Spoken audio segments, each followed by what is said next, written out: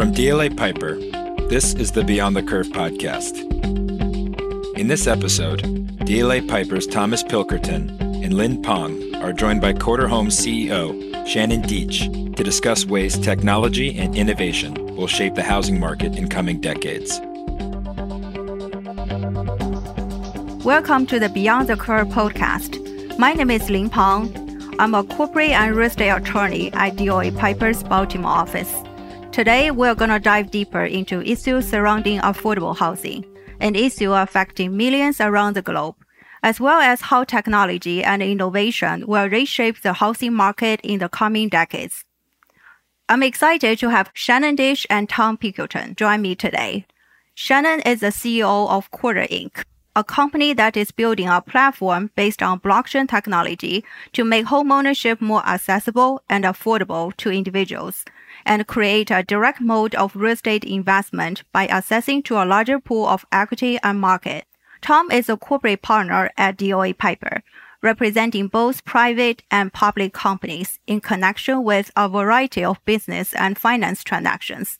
He also has an international practice with extensive experience throughout Europe, Asia, North America, South America, and the Middle East. My first question is for Shannon. Shannon, we heard the growth phenomenon of the working pool, individuals who work but still struggle financially, including affording houses. Our younger generation is increasingly trapped in a state of perpetual rentership, often not considering home ownership a viable option for many years.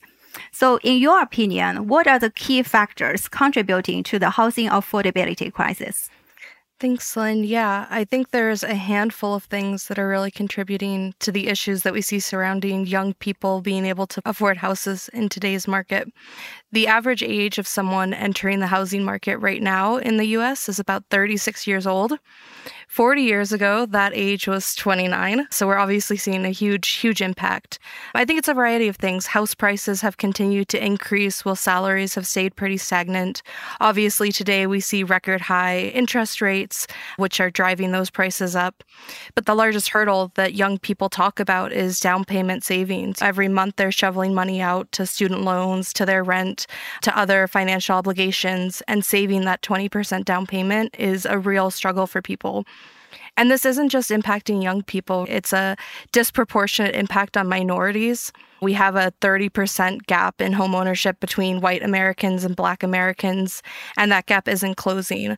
So as we are facing these struggles, we need to come up with creative and innovative solutions in the space, and there's a lot of really interesting companies trying to tackle that problem head on.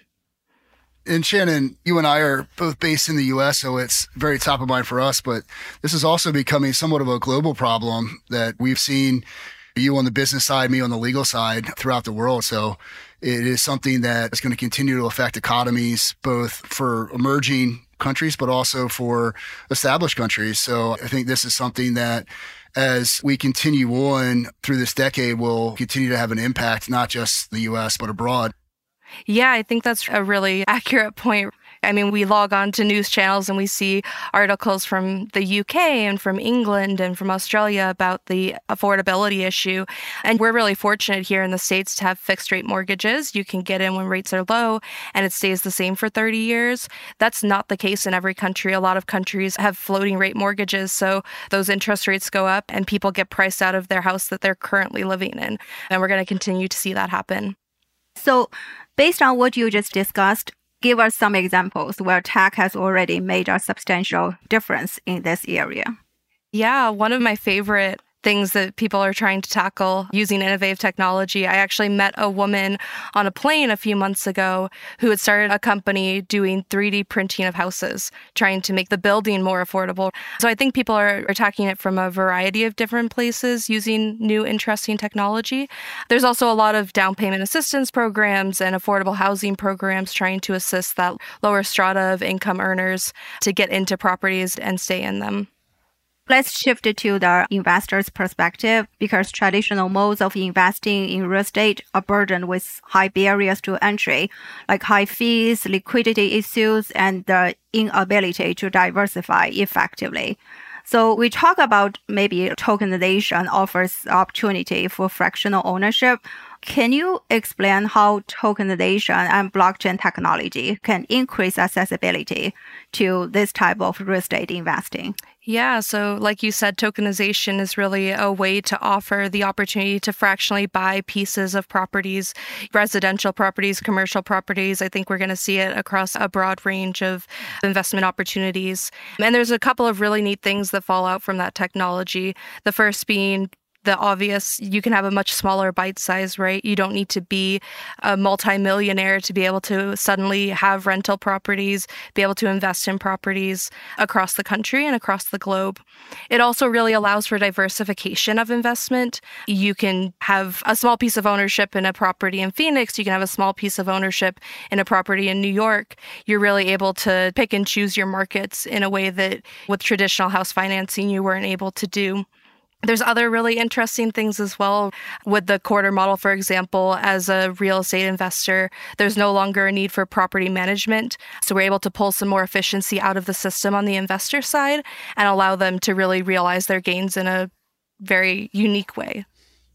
And I would just add too, it opens up the ability to almost microfinance or diversify your finance at a level that hasn't historically been really achievable. So historic real estate investors in finance has largely been within REITs or in the commercial markets, sometimes agricultural, but not really residential. So I think tokenization and blockchain is something that could open the door for a broader spectrum of investing at a more micro and local level that hasn't really been seen before.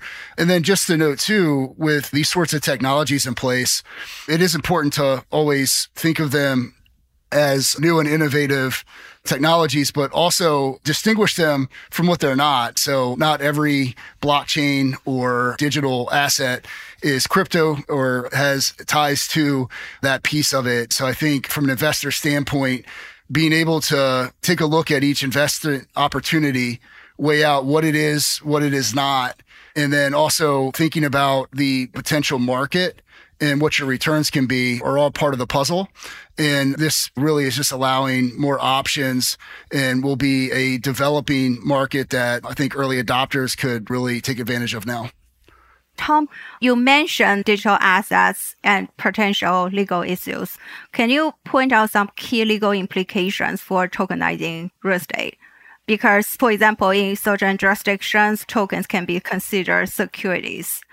Are there any potential implications one should know? Yeah, that's right. And I think obviously having a securities lawyer on deck is important in making these analyses and discussion. But certainly in the US right now, there's been a lot of activity and discussion about what digital assets are. And as a baseline, we're starting to see the SEC come out on more types of tokens being securities than not.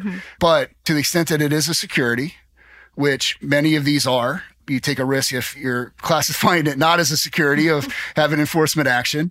But if it is, then obviously you need to comply with either reporting requirements or in registration requirements. So that's part of the landscape here in the States. And then again, it's emerging and there are different outcomes in other parts of the world. So other countries throughout the Middle East, Europe, Asia are quickly developing their own rules, regulations, protocols for how to deal with tokens and digital assets. So those are evolving and emerging very quickly. And it's important to continually monitor and update depending on where you're at, where you want to deploy a business model, and then also ensuring that you're taking a look at it from not just where it is now, but where it could end up, but also being conservative and not wanting to get to the point where you're in trouble early on and your investment goes south. I mean, we've all seen in the news the issues with, I said earlier, crypto and crypto exchanges. Those are top of mind for a lot of regulators. It obviously resulted in a lot of investor losses. So it is important to be mindful and have that regulatory landscape in mind as these developing technologies emerge. And I think they will be emerging more and more often, even with some of the troubles that have happened in the last year or so. Tom, so talking about the global scale, can you highlight some key differences in how real estate tokenization is being approached globally by different countries, governments? Yeah, sure. So as I had noted, jurisdiction by jurisdiction, I think governments and regulators are evaluating what they're doing and what makes policy sense for their particular jurisdiction. And there is right now the ability to forum shop a little bit. As some jurisdictions, let's just take the Middle East as an example, in Dubai, where they've established VARA, which is a body that's relatively unique, but its whole purpose is to deal with digital assets and to administer them in a more permissible way than what's occurring right now in the US, where, again, most of what's happening in the US should be deemed a security. In other parts of the world, it may not be a security. So that has implications on the offering of those from issuers. It also has implications on just legal structure. So whether it's a contractual right or whether it's a true equity position or is it a debt position, again, it varies. That from a investor standpoint has tax implications. So that's also part of the advising that should be done. First off, who's the issuer? What is it that I'm buying?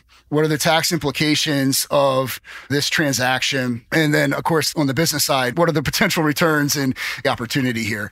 But all of it is emerging, Lynn, and really different countries are taking different approaches, which is interesting as an international lawyer to see unfold, but also creates challenges in providing a single answer when asked the question, what are the rules on tokens? It's not a bright line. And the nuance really is important because you don't want to get on the wrong side of a regulator or assume that what's happening in one country is just going to carry over to another. It doesn't always work that way. Great. So Shannon and Tom, looking towards the future, how do you envision the global landscape of real estate tokenization evolving over the next few years? I think from the consumer side of things, there has to be a reimagining of what home ownership really means and where the value lies. As we talk about fractionalization and tokenization of residential real estate, it requires people to remove this idea of your home being the main source of investment opportunity for you as an individual. Now you have much more financial flexibility. You can choose how much of your home you want to own. You can choose how much of it you want to fractionalize and share with the rest of the global investors of the world. So I think that's step one. On the investor side, I think it's a really exciting time to be involved in this space for a couple of reasons. It's opening the aperture to a lot more people to be able to participate in this type of investment opportunity. Today, Bob from down the street could not participate in real estate investing on a global scale. I think there's a lot of regulatory work, as Tom alluded to make it possible to do this on a global scale. But I think that's the future. I think that's where we're headed to. It's going to take some time to figure out all of the legal structuring and all of the regulatory implications of that. But someday in the future, I think there's a place where people can invest in real estate all over the world, just like they do in other asset classes. Yeah, and just going back to the start of our conversation where we were talking about affordable housing, the lack thereof, I think this can be part of the solution. There's obviously a lot of unique things that are being done in the area. I think it is top of mind for local politicians and the like, and we are going to start to see it addressed more frequently. But I also think that the idea of tokenization and the ability to, as Shannon alluded to, have fractional ownership can really help the process. It can really assist in that, really burden and prevention of ownership via down payment and traditional mortgage and renter models. It could be another alternative and part of the path forward. I also expect to see that you won't only see it in residential, but you'll start to see it in commercial models.